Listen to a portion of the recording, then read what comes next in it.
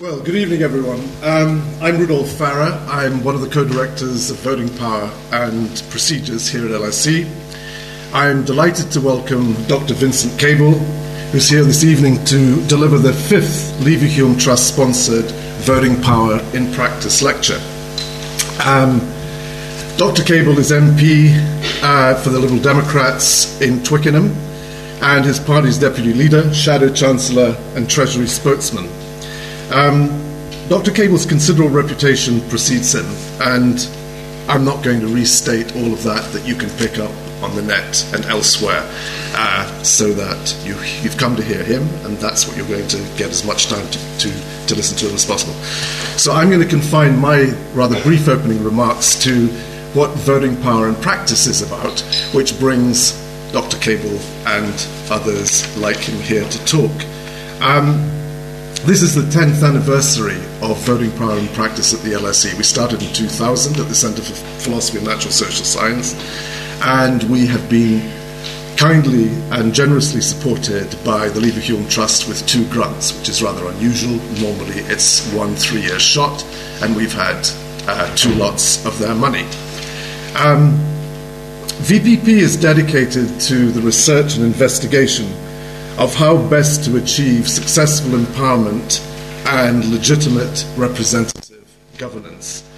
The Voting Power in Practice project is now in its 3rd year, and it is focused on an attempt to create a mutually informative dialogue between practitioners, that is, politicians and their advisors, lawyers who act in these test cases, and so on, in governance, and academic researchers and scientists in the subject areas. Voting power is a very cross-disciplinary subject which has philosophers, mathematicians, economists, political scientists, and the like involved.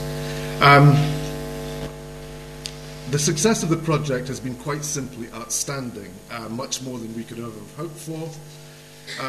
As well as our school public lecture program, of which this is the 5th, in this 3-year tranche of money.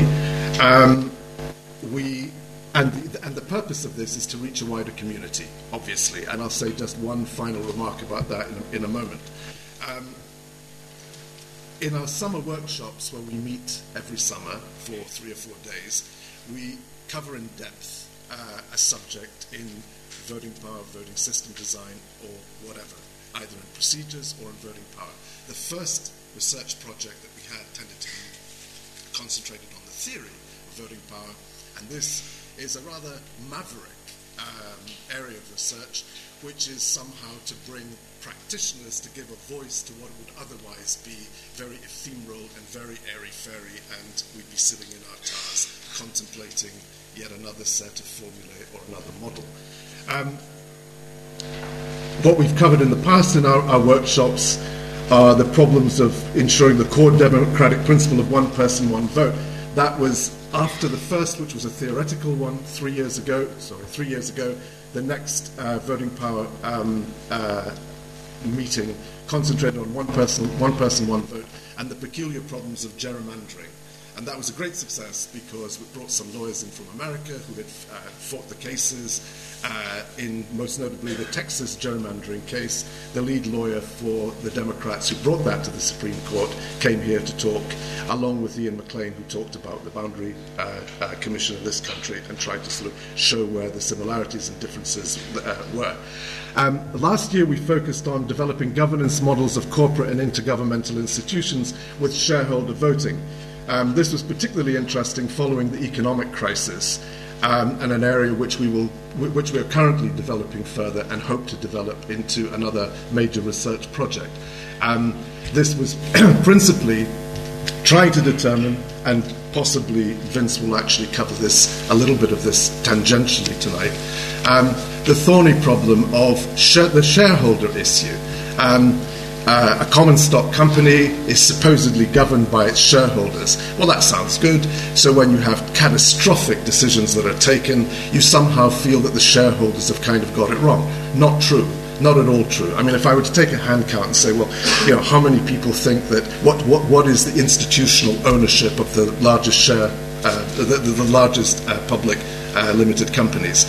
I'm sure you'll be very surprised to find that the major corporations are, in fact, there's hardly any percentage of individual share ownership at all.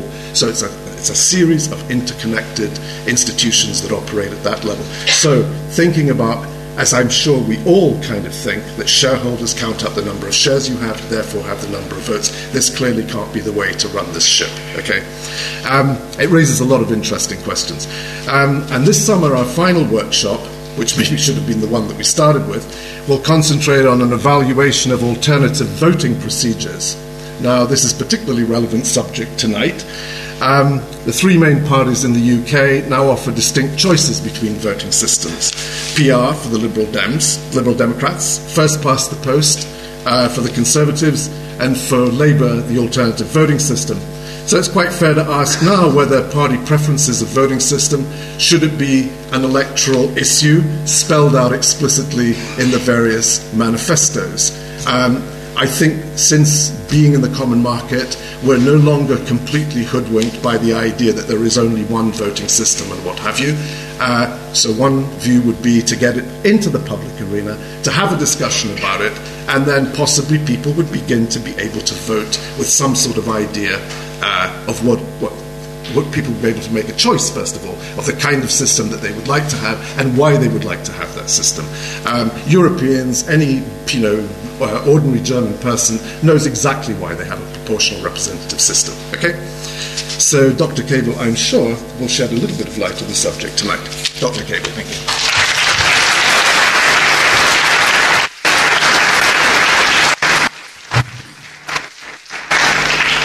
Well, thank you for your warm welcome and for inviting me here.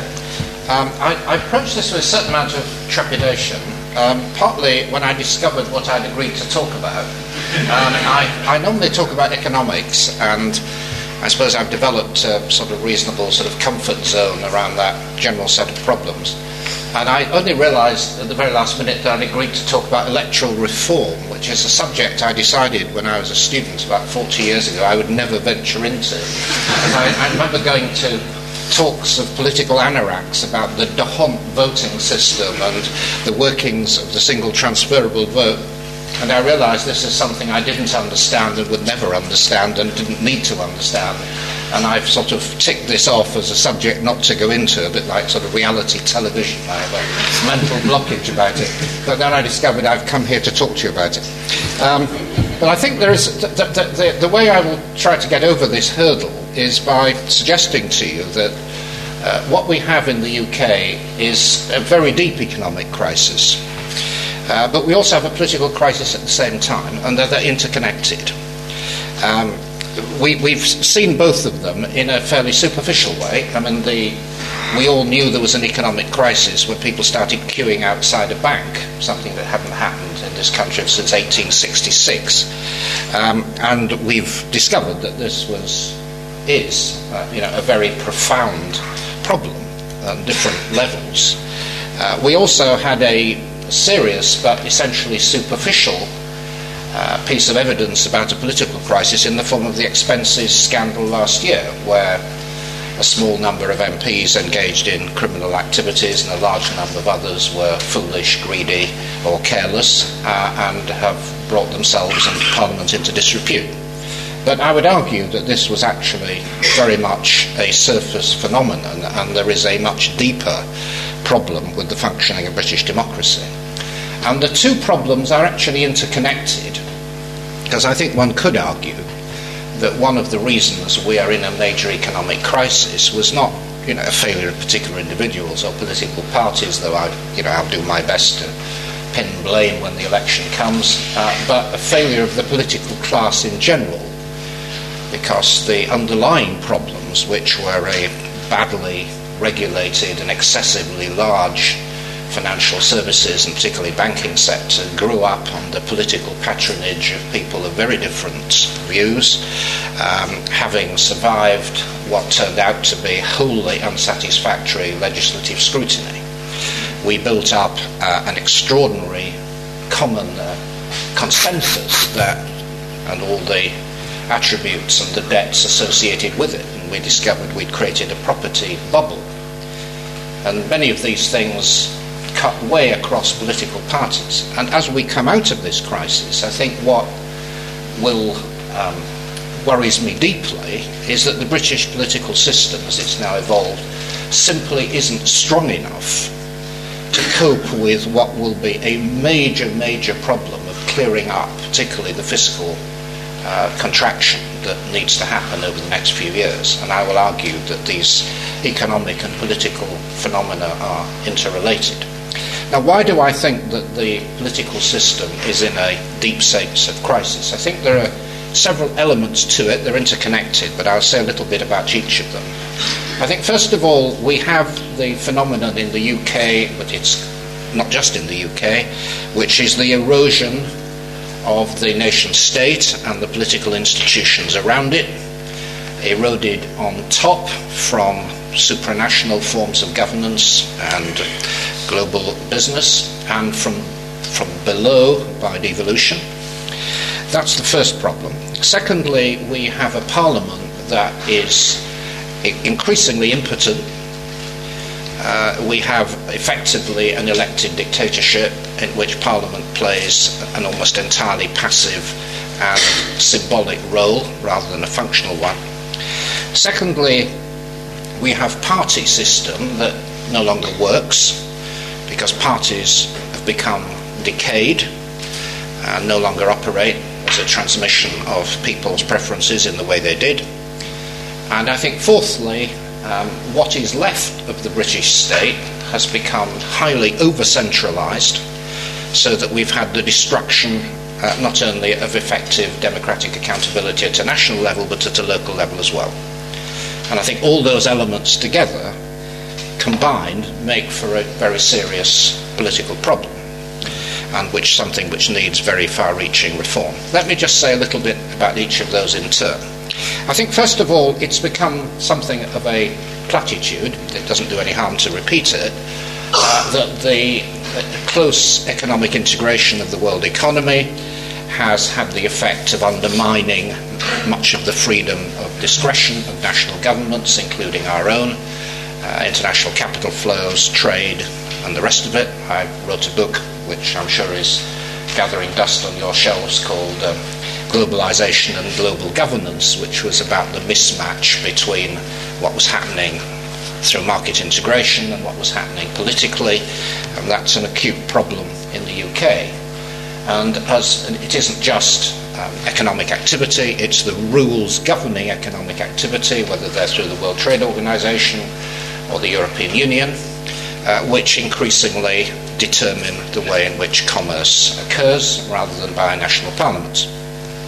And even other aspects of our lives are governed by supranational, international legislative forms. There's a fascinating example this week, which I think largely escaped detection, but illustrates this point well. We are, of course, in the middle of the Iraq inquiry, and there's the role of United Nations law in the national freedom of action in declaring war. But there's an even better example, which occurred, I think, on Tuesday, where the Supreme Court ruled that United Nations law in respect of personal behaviour of people who are suspected of terrorism holding funds prevailed over British domestic law. And I'm simplifying a 150-page judgment. It was much more complicated than that, but the Supreme Court ruled that the British government had no right to impound the financial assets of suspected terrorists. Not because it offended against some aspect of British law, or even that it offended against the European Union, but it offended against the United Nations. And this was a binding legal obligation. So if you're an American Tea Party enthusiast, you'd be absolutely agog that here is a major nation state being told what to do by the United Nations, world conspiracy and all that, but it's happening in here. And I use it as an example of how increasingly governments, Parliament in this case, are constrained by rules established outside the nation state.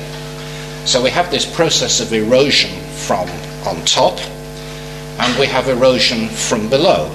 notably through devolution. I don't want to put that in a pejorative way. I was a great advocate, strong advocate from the days I lived and taught at Glasgow University, a strong advocate of devolution within the United Kingdom. But it is worth remembering, and I think we will have cause to remember this more in the years ahead, that the United Kingdom is a group of nations. It isn't one nation, and several of the nations, particularly Scotland, want to be respected as such and have achieved a significant degree of devolution of economic decision-making and political decision-making. And I don't mention this purely as an academic point, because I think in the next few years that particular issue will test to destruction the strength of British democratic institutions. And I put it in that slightly apocalyptic way, because what may well happen at the next general election is we'll get a Conservative government, all kind of scenarios, but let's imagine that we do, with a reasonable majority in the United Kingdom, a mandate, you would say, under the existing rules, but with probably at most 2 MPs in Scotland and a Scottish nationalist government in the Scottish Assembly. You know, it doesn't require much to see how this will precipitate a major constitutional crisis. Now, you know, you can tell all kind of stories about how that might evolve, and it probably wouldn't evolve through the UK breaking up. It would involve some Quebec-style compromise, probably, but it would almost certainly lead to an even greater devolution of decision-making, tax-raising powers and other things, to devolve parliaments in Scotland and probably in Wales too, further contributing to the erosion of national government and the national parliament. So that's my first major point. There's a major historical process taking place, globalization of economic activity, the establishment of rules at a global or European level, conflicting with, to some extent overriding, the activities of national parliaments and governments, and a parallel process of erosion from below. So that's the first major part of this crisis. The second is Parliament. And I wrote a slightly provocative article a few months ago describing myself as a parliamentary eunuch. I think it's quite a good description of the role of MPs. And I became increasingly conscious of becoming a decorative part of the British Constitution rather than a practical part of it. The reason we are in this position, I think, is that it's partly historical. Britain does not have an independent legislature in the way that the United States does. Parliament, or rather the House of Commons, the House of Lords I'll come to in a moment, the House of Commons provides the government, and the government controls the House of Commons, providing there's a majority for the ruling party. And since one person heads the government, we have effectively one person, the Prime Minister, who chooses the government, and the government manages the business of Parliament. You have an elected dictatorship, and I don't mean that in an inflammatory way, but I think simply a description of what happens.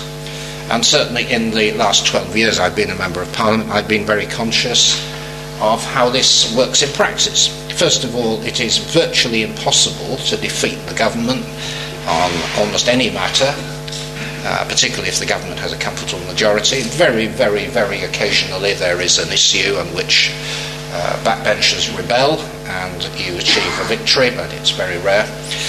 The only reversals of policy that now occur are in the elected House of Lords. Secondly, we have very, very weak scrutiny of government. We have a select committee system, which is a considerable advance on Parliament as it was, and it does provide, in many cases, good cross-questioning of ministers. The work of the Treasury Select Committee on the bankers was an exemplary case. But, of course, Select Committee chairman and Select Committee membership is decided by party whips and by government. And the government removes awkward chairmen of select committees, and it fixes membership of those committees so that the capacity of those committees to challenge government is very seriously circumscribed. Then another feature of the way Parliament now functions is that much legislation doesn't take place through primary legislation, which is of course debated and amended on the floor of Parliament. It takes place through what are called statutory instruments, secondary legislation, typically a complex piece of law, whether it's to do with economic matters like financial services or civil matters, terrorism. Government will introduce a framework bill on which Parliament will deliberate, and then the practical matters, the really important issues, are dealt with through orders brought through statutory instruments which MPs have no power to amend even if they wish to. They can speak on them and vote on them, but have no capacity to amend. And I think, just as a sort of, this isn't a substantive point, but in terms of colour, I think what we've also seen, and this sort of reflects what I've already said, Parliament ceasing to become a kind of national forum in the way that it once was, and it's happened through slow, steady steps. Parliamentary speeches are rarely, if ever, referred to in the press. Of course, there is a parliamentary channel, but you have to be pretty enthusiastic to watch that. Strikingly to me, as somebody who's part of it, the best performers rarely, if ever, appear. Probably the best orator in Parliament is George Galloway. Superb speaker, very effective, very convincing speaker. I've never seen him for the last couple of years. He appears every so often. He obviously doesn't think it's worth his time. And unfortunately that reflects in many ways the standing of what Parliament has achieved. So I think there is a real crisis of parliamentary legitimacy, which of course the expenses crisis has highlighted, but is merely a symptom. And it is partly in the nature of the British constitutional practice of the legislature being the source of the government, but it's gradually been eroded through these procedural processes that I've described to you. Well, how could that be reversed? How could it be changed? Well, the new Speaker, Bercow, is determined, and I think genuinely determined, to try to shift the balance of power back to MPs away from government. And there are all kind of small ways in which this can happen. Control over House of Commons procedure, guillotining being restricted, trying to restrict the ability of government to set the business of Parliament, which is what it does. And Bercow is working on that, and we may achieve a few small changes for the better. There is a very strong mood to strengthen select committees and allow them to be elected by MPs rather than chosen by government.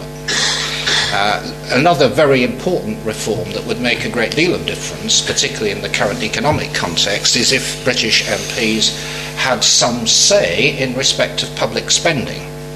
One of the more bizarre features of the British Parliament is that we have detailed scrutiny of tax measures. Every tax measure is scrutinised in excruciating detail by the Finance Bill. Very often we don't understand the measures because they're too complicated, but at least we scrutinise them. But there is no scrutiny of public spending, none, except ex post through the Public Accounts Committee. A decision to switch, X billion from defence to education, or to cut Y billion out of the health service, those are decisions that never come anywhere near Parliament. Unlike the American Congress, which annually appropriates funding for government, we have no such role in scrutiny or approval. It's a major omission, and I think Parliament's standing and importance would be greatly enhanced if we dealt with that problem. Some people, David Cameron, I think my own party, I can't remember our policy on this, but I think we're also advocating cutting the number of MPs. And it would make the place a bit more business-like and a bit cheaper, but of course one has to be careful about these measures of that kind, because given what I've said about Parliament being the source of government, and given the enormous number of government ministers and parliamentary private secretaries, what you would then be doing is reducing the number of independent critical MPs, so it might actually be a bad idea rather than a good idea, but it appeals to the public. What is more interesting and has more potential, I think, is looking at reform of the House of Lords, because at the moment the House of Lords, unlike the Commons, has a real function in scrutinising legislation, frequently votes down government measures, much more independent-minded, much less under the control of whips. And you could argue that, well, maybe we can improve the functioning of Parliament by letting the House of Lords work better. And indeed, I think there's something to be said for that. But if there is any change in the way Parliament operates in the short term, it is likely to be, I would have thought, through reform of the House of Lords. And here we get into quite a tricky set of issues. When I joined the House of Commons 12 years ago, there was a very large number of hereditary MPs, members of the House of Lords. This was, I think, rightly considered to be outrageous. Why should somebody whose distant ancestor was a mistress of a king be deciding on key bits of government legislation? This is completely wrong. And when the House of Lords defied the House of Commons, actually defied government, we voted to severely restrict the number of hereditary peers. The consequence of that is that the House of Lords is now dominated by appointed peers. And many of these appointed peers are outstanding people, people who have given great public service or worked in distinguished positions in universities or whatever. But the vast majority are not.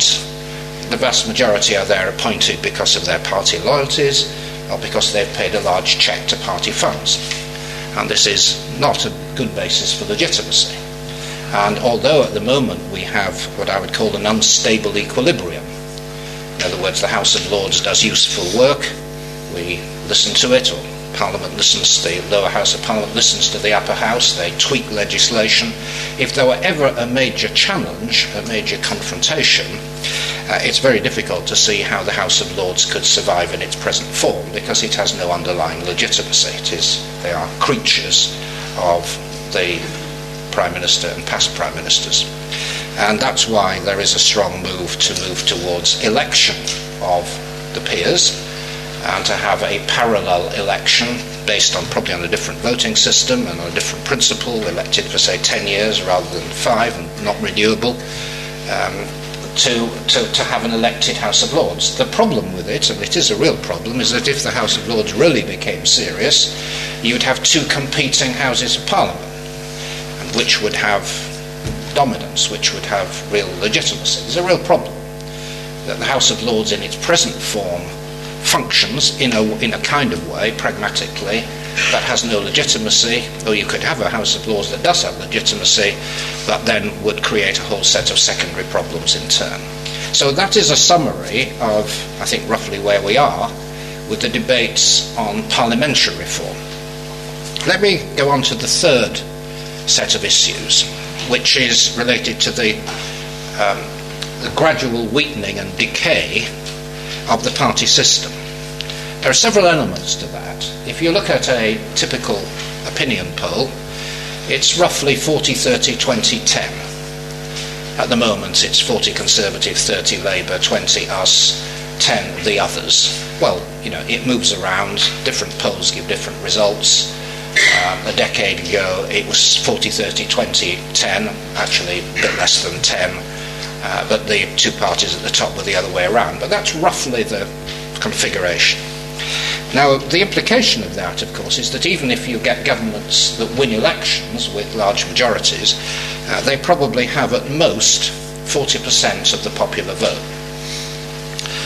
You may say, well, that's not too bad. But the other problem which is occurring is not just that a majority of people now vote for none of the above, but that growing numbers don't vote at all. And typically we will have a 60% turnout at the general election.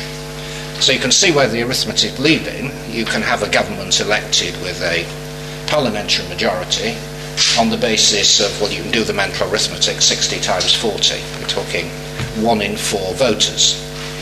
And what would worry me, I have a party axe to grind, but would worry me if I were a member of the public, is that we're approaching an election with horrendous long-term economic problems requiring very, very difficult choices requiring public engagement on a scale that we've never had before, which will almost certainly be carried through by a government that's got the support of a maximum of 1 in 4 of the voting public. There is a real question of legitimacy and underpinning for this democratic model. It is actually, I think, worse than that, in the sense that what we're now getting, which we didn't have a generation ago, is not just more fragmentation of the vote, but more geographical polarisation. I quoted the specific case of Scotland, but Scotland is only one example of this. Many large cities no longer have any effective representation by Conservatives at all. Most of the battles in the north of England cities will be fought out between Labour and the Liberal Democrats. There are large areas of suburban and rural Britain which the Labour Party have effectively evacuated. They will put up a candidate in my seat, but they will not expect to win, and they will hopefully win their deposit. But it is between Liberal Democrats and Conservatives, and there are large numbers of places where we are very weak as well. So you're getting geographical concentration of parties. The idea of a national party is now becoming rather remote. There once were national parties, but they no longer are. They come from particular clusters of support. All of these things eroding any sense that a party can command widespread support. And the problems are compounded by the decline in membership, which is acute in all parties. And I could make a story we're doing better than others. I don't know what the figures are, but all parties have suffered massive hemorrhage of membership. And that's not just important in itself, it's important indirectly, because members always used to be the sources of funding, because members no longer contribute money on the scale that they did. Parties have to turn to rich individuals to finance them, and so we have corruption. I mean, not corruption in a necessarily illegal way, but corruption in a way that common sense way. Some rich individual pays large amounts of money, they want something back. And that's what politics has unfortunately become. And there is now a big debate, which is wholly unresolved, about how to discipline party funding. It's reached an impasse because none of us think the British public want to finance party politics. Rich individuals don't wish to be curtailed. Parties have their vested interests, and there is no agreement. And so we go into an election in which a few individuals supporting particular parties will have vastly disproportionate influence based on money. So there are many ways in which the party system is gradually unravelling, and in a way that makes it no longer functional. Of course, there are ways in which this could be improved, and I'm sure they could be improved. First of all, you could bring in primaries to have the public having a choice of candidates. This is a way of infusing more energy and interest at a local level, and the Conservatives have experimented that actually rather successfully. The problem with universal primaries is again money. It takes a lot of money to send 100,000 people, or whatever it is, 60,000 voters, lots of target letters and leaflets and telephone calls. So who provides the money? Well, again, it will be rich sponsors or rich individuals as candidates, which greatly narrows down the candidate base of politics. So primaries have a role, I'm sure, but it has that fundamental limitation to it. So that is why I think there is an increasing interest in the idea of changing the voting system in order to try to give a stronger base to public choice. Traditionally, the arguments for electoral reform came from my party, and you could argue that it was driven in part, or probably substantial part, by self-interest, which is probably why not a great deal happened, certainly at a UK level. But I think it's now becoming accepted that the political system doesn't function properly, and that we need to try to do things in a different way. And I think the thought of it has been encouraged by the fact that we have in other spheres of political life had experiments with electoral reform, which, broadly speaking, within the last decade have been pretty successful, I think. Scotland has a system of proportional voting, which is called the so-called AV+. I'll talk about that in a moment, based largely on a German model. And Scotland, more importantly, now has a fully PR system, single transferable vote, for local councils. There are no longer any single-party councils in Glasgow, in Scotland, except narrowly in Glasgow. They have adopted the STV, the Irish model of voting. We have a proportional system of election to the London Assembly and what effectively is an AV system for the London Mayor. We have a party list system for European parliaments that works not well. It's not a great advertisement for the PR system, but there are particular problems with the European Parliament because of the enormous numbers of people that they have to represent. But I think the way the debate is shaping up at the present is that the Conservatives, perhaps for obvious reasons, wish to stick with the existing system.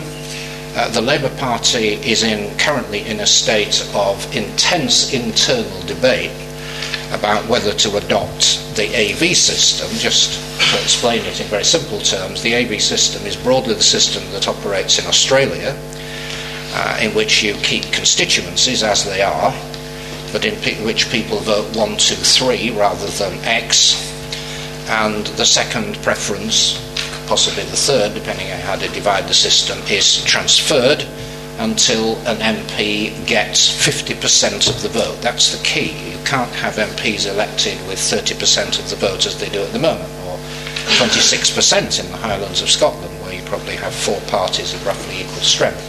So under the AV system, every MP has to have half the voters voting for them, either first or second.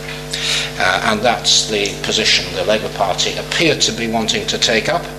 They're considering, and they're fiercely debating in Cabinet, as I understand it, whether to put this forward for a referendum in the next Parliament. Now, there are all kind of arguments about whether that's just a tactical ploy or whether they mean it, but it does look as if for the first time for a very long time, one of the 2 biggest parties is going to adopt this as its formal policy, and it looks as if they are. My own party remains committed to proportionality through the single transferable vote, as I say, the Scottish local government model, but we've always said that we would be relaxed about a system like that recommended by the Jenkins Commission, which Tony Blair set up, which is the so-called AV+, which operates for Scottish parliamentary elections, under which you have constituencies, as now, and on which you have a top-up in order to create a proportional number of MPs in Parliament. And it's, on the basis of fairly limited experience, seems to work reasonably well in Scotland, at least as a way of expressing people's choice in a country where you have 4 parties, let alone 3. So that is all I want to say about the party system. I'm rather exceeding the time you wanted me to talk for, so let me just round up with a couple of minutes on the fourth and last of the big political problems that I think we have and contribute to this crisis, which is over-centralisation. Now, there's a bit of a contradiction here. The British state, on one level, has decentralised substantially in the last decade through devolution, but at the same time, in England and Wales, and within Scotland also, for different reasons, the national parliament has become, or national government has become much more centralised, and local government has been considerably weakened. And there have been a whole set of steps that have contributed in this process going back half a century. Local authorities have been deprived of many of their functions, in some cases by law. I was a city councillor in Glasgow in the early 70s, where we were forbidden for the first time by national governments for setting rents. We're not allowed to supply free school milk to schools, and a whole set of prohibitions has gradually crept in from central government. Two-tier local government has had the effect in many cases of weakening the power of both. Revenue has become increasingly dependent on central government. There is a shocking figure at a national level in the UK that 80% of all local government funding comes from government. Obviously, national government calls the tune, dictates what can be spent and what can't be spent. Local authorities are now not allowed to keep commercial rates, which was a form of diverse revenue, which they now lost. A few years ago, the latter stages, think of the Conservative government, even the only source of independent local government revenue, council tax, was capped, so that local authorities no longer have the freedom to set their own tax rates.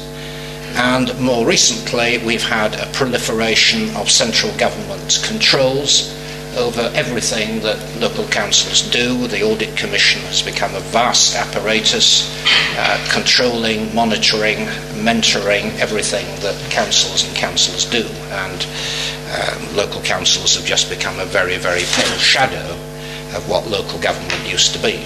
So local government has been severely curtailed. Local democracy is largely meaningless now in the UK. So we have problems at a national level, weakness at a local level. All of this, in these different ways, contributes to what I would call a systemic political crisis in the UK, which coincides with the biggest economic crisis we've had since 1929. And it's not clear how we're going to get out of it. But I've made a few suggestions along the way. Thank you. Thank you.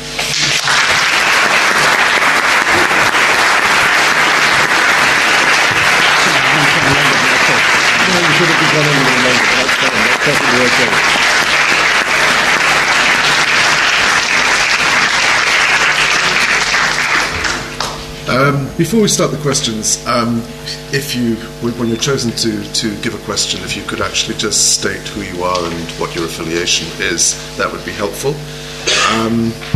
And I want to suggest what the drill is going to be for when we leave. When we're finally finished, I'll go with Vince out the door. We'll be escorted out, apparently. And everything has its price. There's a book signing going on at the back, and Vince has kindly agreed to do a few autographs. So if you want to get a look at the book and a signature of his, then that will happen for a short period after the event. I'd like to sort of exert client's privilege and ask a question myself first, and then I'll open it up. Well, actually, it's two questions I'd like you to briefly answer, if possible. And they're very brief. Corporate governance through common stock, in the light of the crisis and so on, and the problems that there are, it would appear, at the governance level, kind of thinking being that, if I had shares in that company, I wouldn't have done that sort of thing if I'd had a voice and so on. What do you feel about the view? What kind of suggestion would you give as to how corporations should be governed, and whether or not common stock is the appropriate vehicle for counting up a person's weight and ultimately power within an organisation? That's the first question. And the other one is, why wouldn't you favour simply a federated UK along the American model, so that you'd have, checks and balances happening, and you would have, the four parts of the UK, or whatever it turns out to be, 3 or 4 parts of the UK forming the United States of Britain? Well, I think the answer to the second is very simple. Certainly, I and my party do believe Britain should be federally structured like Canada and the United States. We do think that is the right model, and would take a lot of grief out of the potential tensions with Scotland.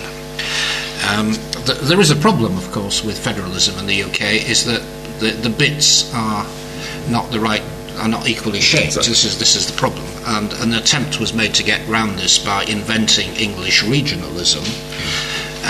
The problem was that when that was put to the vote in the North East, nobody felt sufficiently strongly about it to want northeastern regional government. So you would have England with its 55 million or whatever it is, and Northern Ireland with 1.5. I mean, it's a very unbalanced federation, but as a concept, I think that is the right way of proceeding. On corporate governance, partly because of time, I was struggling enough to say what I wanted to say about governance in the political field without talking about corporate governance, but there is a serious problem here, and I think it was beautifully illustrated last week with the Kraft takeover. It exemplified all the problems here. What happened was, as you may remember, Lord Mandelson said the government is going to fight this to the last death. I've forgotten the phrase. And it then emerged that there were absolutely no possible way he could do anything about it, despite the fact that there was a state-owned bank providing the money. So it illustrated my first point about the weakness of the state in the face of economic globalization. But it also illustrated some weaknesses in our national system of corporate governance, because essentially what happened was that hedge funds acquired 30% of the stock because they thought the stock was undervalued, and they saw an opportunity to make a short-term killing, and they used their votes to support the Kraft takeover, despite the fact that most independent observers, people like Warren Buffett, argued that this was a terrible deal for the shareholders, right, apart from the national interest. It was a terrible deal, but it was a good deal for the hedge funds, and they used their votes to promote the takeover. So there is a question, which is why we continue. I think we're the only country in the Western world that has one share, one vote. That should be looked at. I mean, one obvious way of looking at it would be to say that if you acquire a share in a company, you can't vote for 12 months. That would cut the hedge funds out. It would cut the short sellers out altogether. People would be forced to take a long-term view about decision making. I also think we need to reopen the whole process of mergers and monopolies. I mean, we used to have a fairly tough system whereby if a company wanted to take over another, it had to be reviewed by the competition authorities. These days it's very permissive, despite all the evidence that most takeovers are value destroying in a shareholder sense, quite apart from national interest. So we've got a terrible system of corporate governance. It's been badly exposed in the recent crisis, and it really does need reform. Thanks. Chap in the blue shirt here first. Do you want to wait for the mic to come across?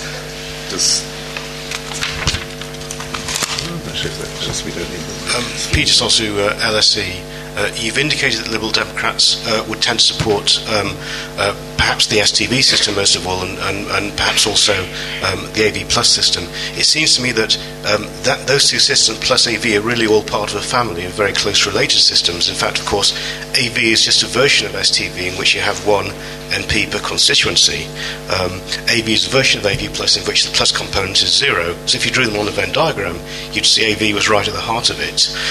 Really what I want to ask you is whether you would welcome a change towards AV as at least a first step in the direction of electoral reform. And of course it has the advantage that you don't have to fundamentally change the constituency system, which you would have to do, for example, with STV. Yes, well, we have said that it is a step towards a better system, and would approach it in that way. But I think it is important to be clear that it has serious defects, which the Jenkins report set out very clearly. First of all, it is not proportional at all, and may give you an outcome which is highly disproportional. And secondly, the experience of the Australians and countries that have had this system is that it can magnify swings rather than dampen them. So although it is an improvement in one sense, that it ensures that members of Parliament are people who are at least acceptable to half their voters in that sense, and it maintains the constituency link, which as an MP I tend to value, but I don't know whether the public do. It does have severe drawbacks if you're trying to create a system which has real long-term durability and legitimacy. Well, it's more of a puzzlement than a question, really. That's all right, we don't need it for that close, actually. It's more of a puzzlement than a question. I mean, the way I see it, that British politics is in a vortex of at least 3 cycles. The first one throughout the decade, not just now, when I ask people, I say, look, this country has been torn out by Sorry, I'm sorry to cut across you, but I don't think that we can actually have. Yeah, I'm coming to the question in a second. If it's a question, can you state the question and do it briefly? We have on one side the Tories, who, no matter what they talk, at the back of their head they represent the bosses. On the other hand, the Labours, no matter what they say, at the back of their head they represent the unions. And the country is being torn by class politics. We have got a third option, which is the Liberal Party. And they say, yeah, we fully agree with you, but it will be a lost vote.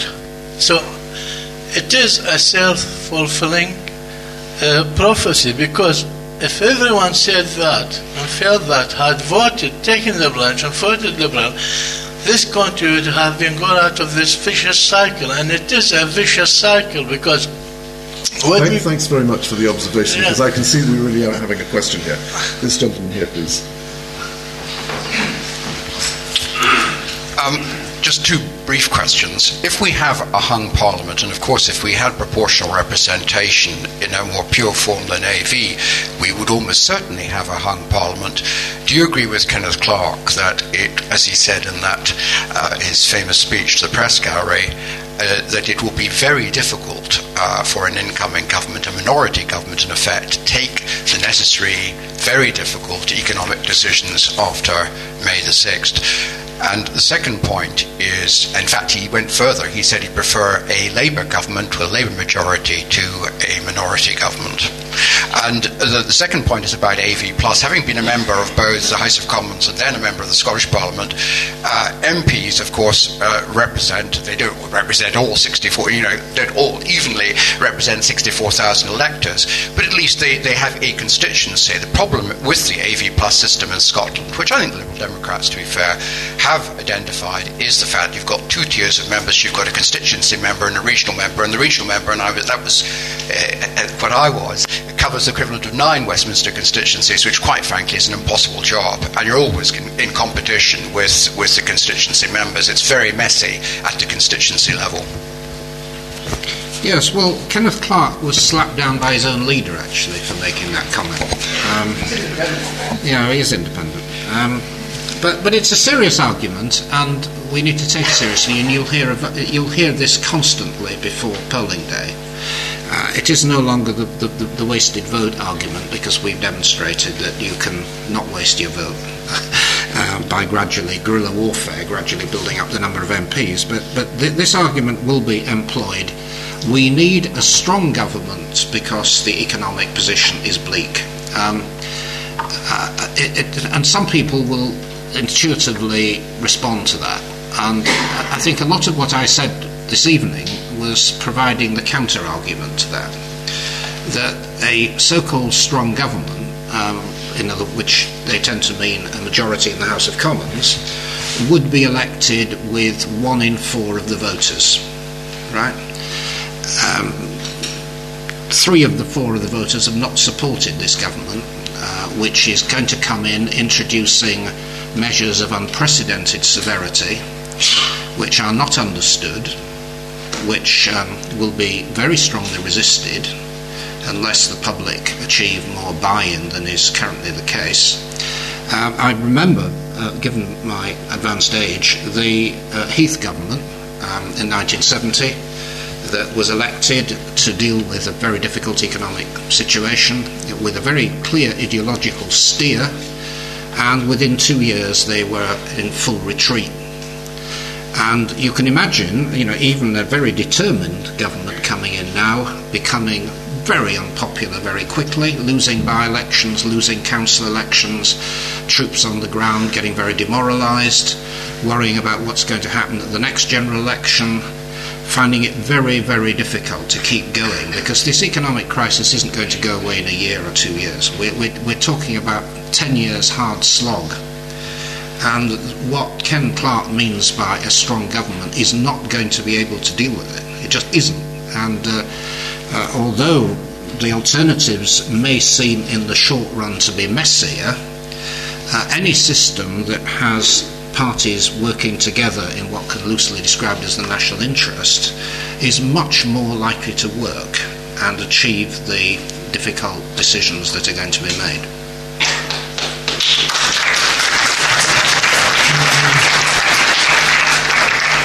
This person here with the black T-shirt, there we go.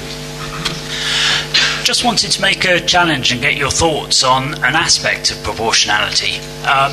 If we follow one of the versions that your party, or that you said that you would go along with, you are effectively saying that just because a certain proportion of the population agree with the party, and I'll give the example of the BNP, that should overweigh the vast majority of the population that would not like them represented.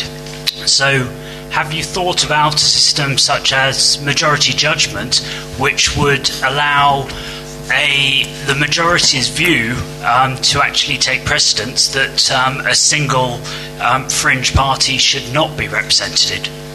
Well, I just don't agree that that's a sensible way to conduct a democracy. This has got nothing to do with proportional voting, actually. I mean, the BNP have made a breakthrough in Britain on the first-past-the-post system in local government. That's where they've become entrenched. They built up a substantial number of councillors in parts of the East End and in Burnley and various other places on the first-past-the-post system, not on proportional voting.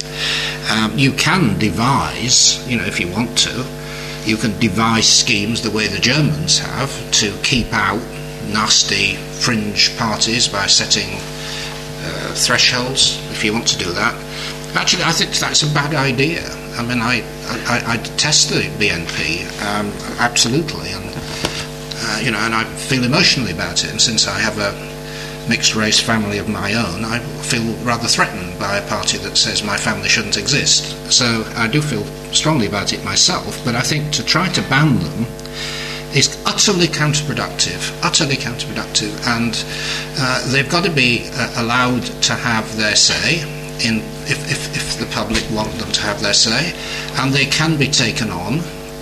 Burnley is a very good example, where they were running amok in Burnley, and the other parties put up a fight. As it happens, my party now controls Burnley, and we may win the parliamentary seat, having seen off the BNP. That battle, people like John Cruddas, the Labour MP in Barking, is a very formidable parliamentarian who's taking on the BNP in his borough, and that's the way you have to do it. Trying to find some fiddle to keep them out of being represented, it seems to be wrong in principle and counterproductive.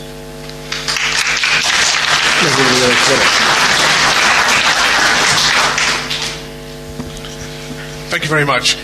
My question is, how can the hitherto elusive prize of proportional representation for the House of Commons be achieved against the background of the half measures of AV being proposed by Labour and the apparent complete opposition on the part of the Conservative Party?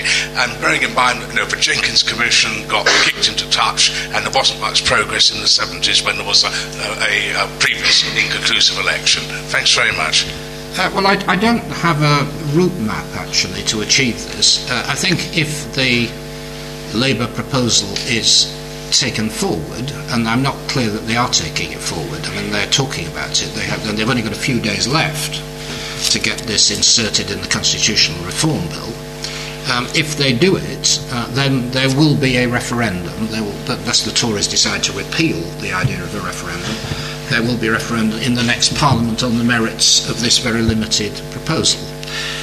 So it is now on the. It's close to being on the agenda.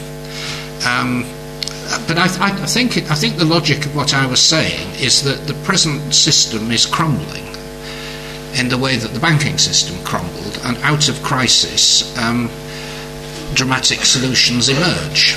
And whether it's in 3 months' time, probably not, or in 4 years' time, I think the political conditions will then exist for the kind of big changes that will have to happen.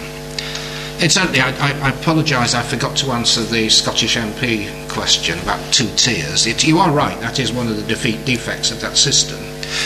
But we already have kind of 2-tier parliamentarians in a slightly different way, because, as you know, in government at the moment we have goats, we have lords and commoners sitting alongside each other, running government, accountable to Parliament in very different ways. So, parliamentarians are not all of one species at the moment. But you do raise a legitimate question that some MPs have a higher status and public backing than others.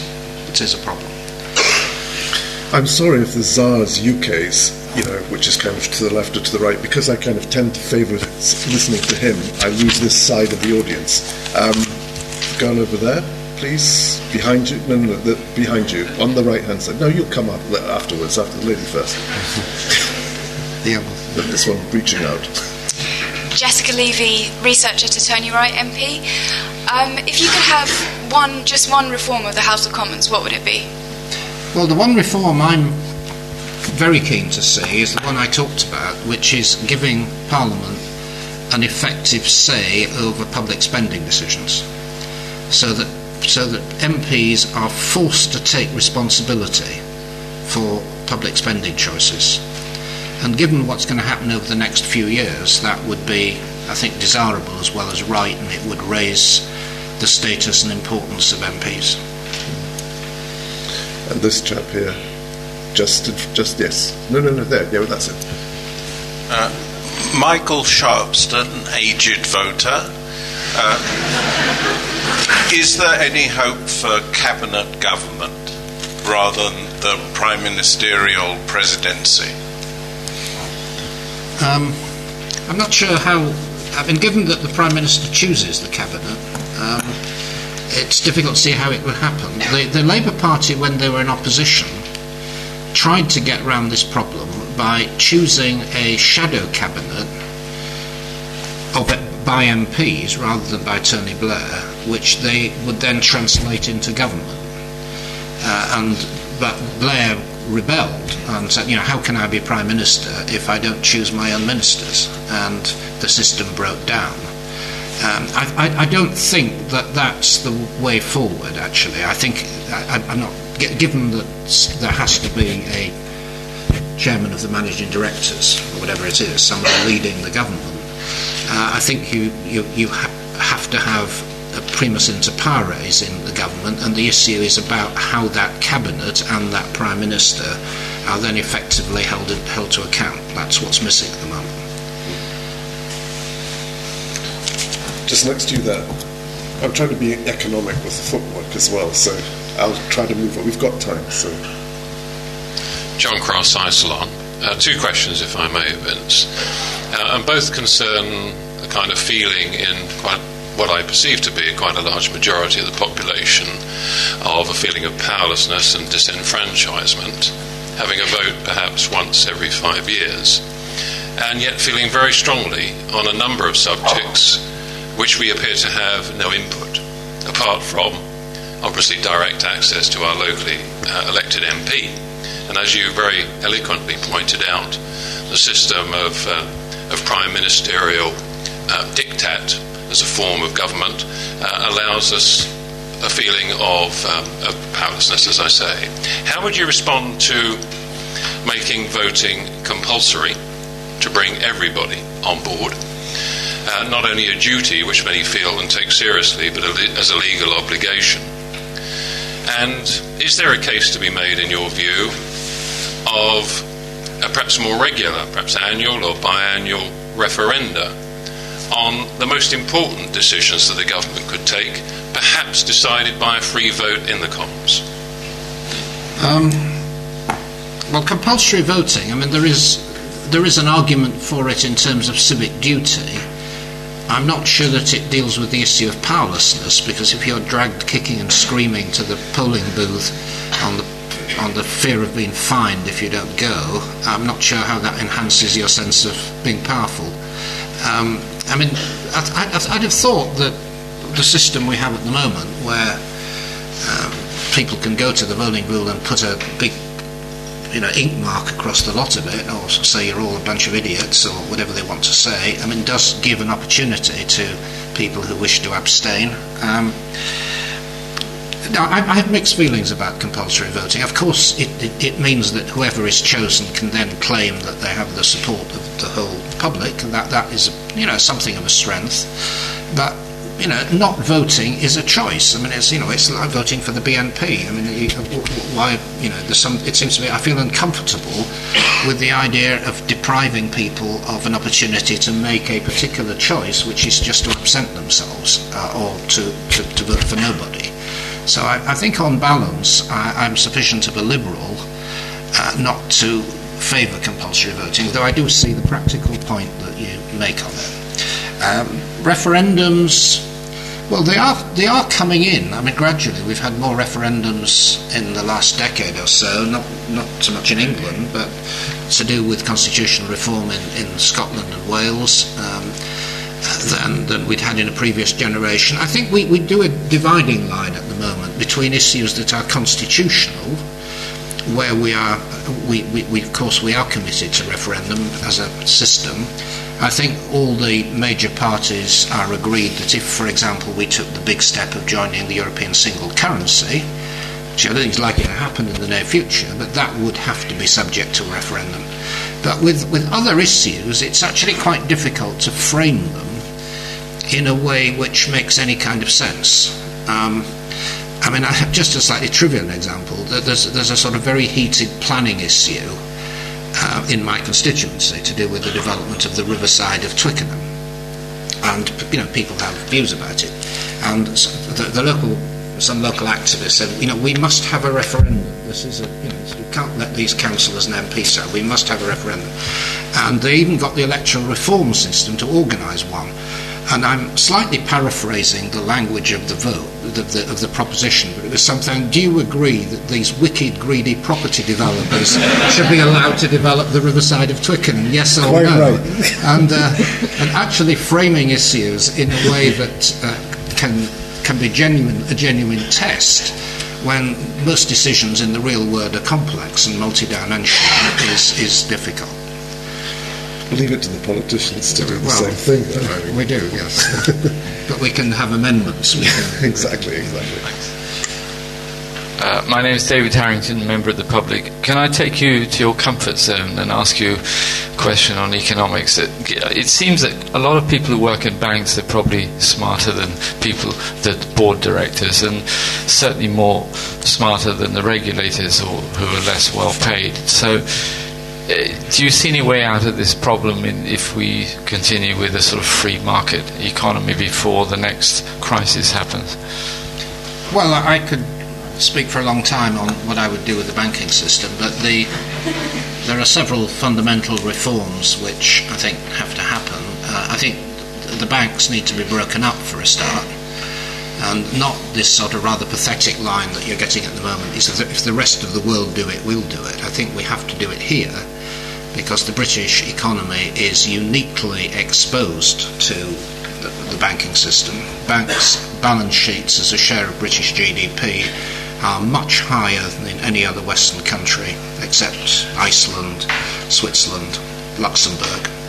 And that's not a good position to be in if you've got 60, 70 million people and a system that's highly unstable. So they've got to be broken up.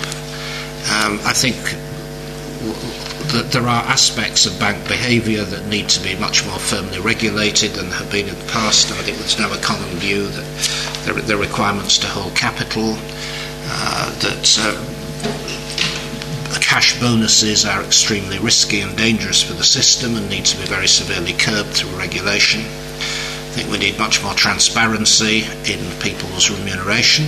All high pay, in my view, should be publicly declared, as it is at the moment for bank directors. And I think we need a much more varied kind of banking ecology, with smaller banks, more competitive, specialist banks, mutuals, local banks, and that's not just a vision, because the government has the power to create that, because it owns two of the largest banks in the world, and it can break them up in a form that creates a much more interesting and varied system. Right in the middle here, there's two people. Give one and then they can pass it over.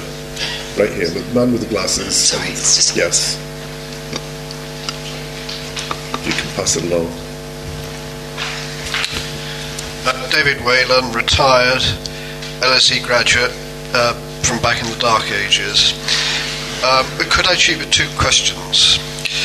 Do you think party electoral campaigns should be funded by the taxpayer with no other financial support? Secondly, House of Lords reform. You mentioned that if you had an elected House of Lords, you could have 2 competing Houses of Parliament. I'm not quite clear, therefore, what your own views are about what an reformed House of Lords should be. No, I think the principle of public funding, or exclusive public funding of parties, is not something that the public would accept, and I worry about it in any event. It is actually more complex than appears, because the parties already receive public funding. There's something called short money, which you may have heard of, named after a man called Edward Short, who was a chief whip in the 70s. And so political parties do receive state funding for kind of researchers and kind of infrastructure in Parliament and things of that kind. So there is a degree of state funding already. But I think it is fair to say I think my party promoted this idea at one point, but I think it's very clear that the public won't buy it. And that what we are going to have to do is to try to introduce more effective rules on party funding apart from that. And one way of doing it is to put an absolute cap on individual donations and a cap on the amount of money that parties can spend within and between election campaigns. And if that's done, and of course you then need more effective controls over overseas sources of funding. They get the Ashcroft problem. It clearly needs reform. The reason it's not being reformed is because, well, obviously the Conservatives get a lot of large private donations, and quite understandably they're not going to be turkeys voting for Christmas, and the Labour Party depend on the trade unions, and nobody has found a way of applying the capping rules to trade unions, which is fair to them, so that the whole issue is paralysed. Sorry, the second was the elected House of Lords. Yes, no, I believe, and in fact my party's position is that we should have an elected House of Lords. Not exclusively. I think the view that we voted for, in fact Parliament, House of Commons voted for, is that it should be 80 or 90% elected. I stated the arguments against it because it is a kind of carefully balanced issue. There's no overwhelming case for one system or another at the moment, but I think that is the best. And the way that probably the best way of doing it is if you had it on a genuinely proportional system. So it would be quite different to the way the House of Commons is elected. You don't need constituencies. You're electing people who will exercise a scrutiny role in Parliament. They're not there to represent Twickenham or Burnley or wherever it is. So you don't need constituency-based voting system. And probably just elect them for one term. And that's an important point, because if MPs are not seeking re-election, they can exercise much more independence. So you could devise an elected House of Lords that fitted within the structure in a way that is mutually supportive rather than conflictual, but it would be quite a difficult design. The person with the mic, and then if you could pass it down to the lady with the multicoloured hair. You'll get it after he's had it. Guy Burton, also the London School of Economics as well. It's just a question about electoral reform, and I was curious if you maybe sort of allude to. I'm curious to know what you think about the impact of electoral reform on the party system.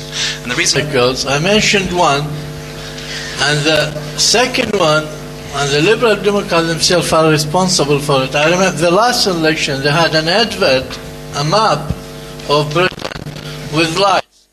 Now this is too much asking Mrs. Chappell's riding in a double-decker bus to understand PR in a few seconds of looking at the map. But if the Liberal Democrats were real serious, they put it very simple and short to the point, telling him, look, if you want Britain to get out of this vicious cycle of class politics, just vote Liberal, the third option. Eastern Europe, but there again, I mean, they always have. They have the guts, the first to experiment with socialism, and the first to get out of it. Class politics has lost its charm and its applicability for some time now, but this country hasn't adjusted itself to this fact. Class politics is a product of the 18th and 19th century, which is an admirable thing.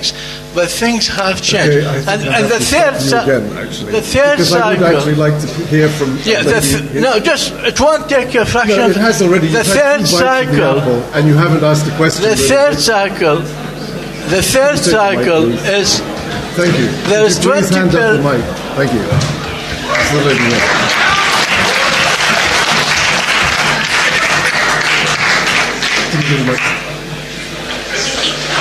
Hello. Hi, my name is Virginia Sentence and I'm first year at LSE. I was just wondering if you think that electoral reform could actually cause more confusion and laziness and so therefore lower voter turnout. If it could what, sorry? Oh, if electoral reform could cause more confusion and laziness and therefore less voter turnout.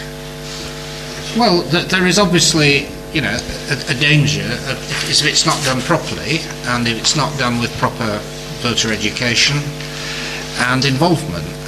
As I say, we have had now limited experiments with electoral reform in the UK. I think it works well in most contexts except for the European Parliament, where the closed list system is the worst possible system of PR, and there's not a great advertisement for it, and attracts very low voter turnout. So it isn't PR versus non-PR, it's having a voter system that is more representative, which is what we're trying to achieve, and also it links people to their politicians, which I think why most of us want to keep some kind of local connection, and as you rightly say, is simple as well, that people can understand. So it's a salutary warning. It's got to be properly designed. I think we'll actually call it an evening. It's now gone 8 o'clock, and so if you could actually please send someone to the schools to get out, and then we'll go and do the book signing at the back. Thank you very much.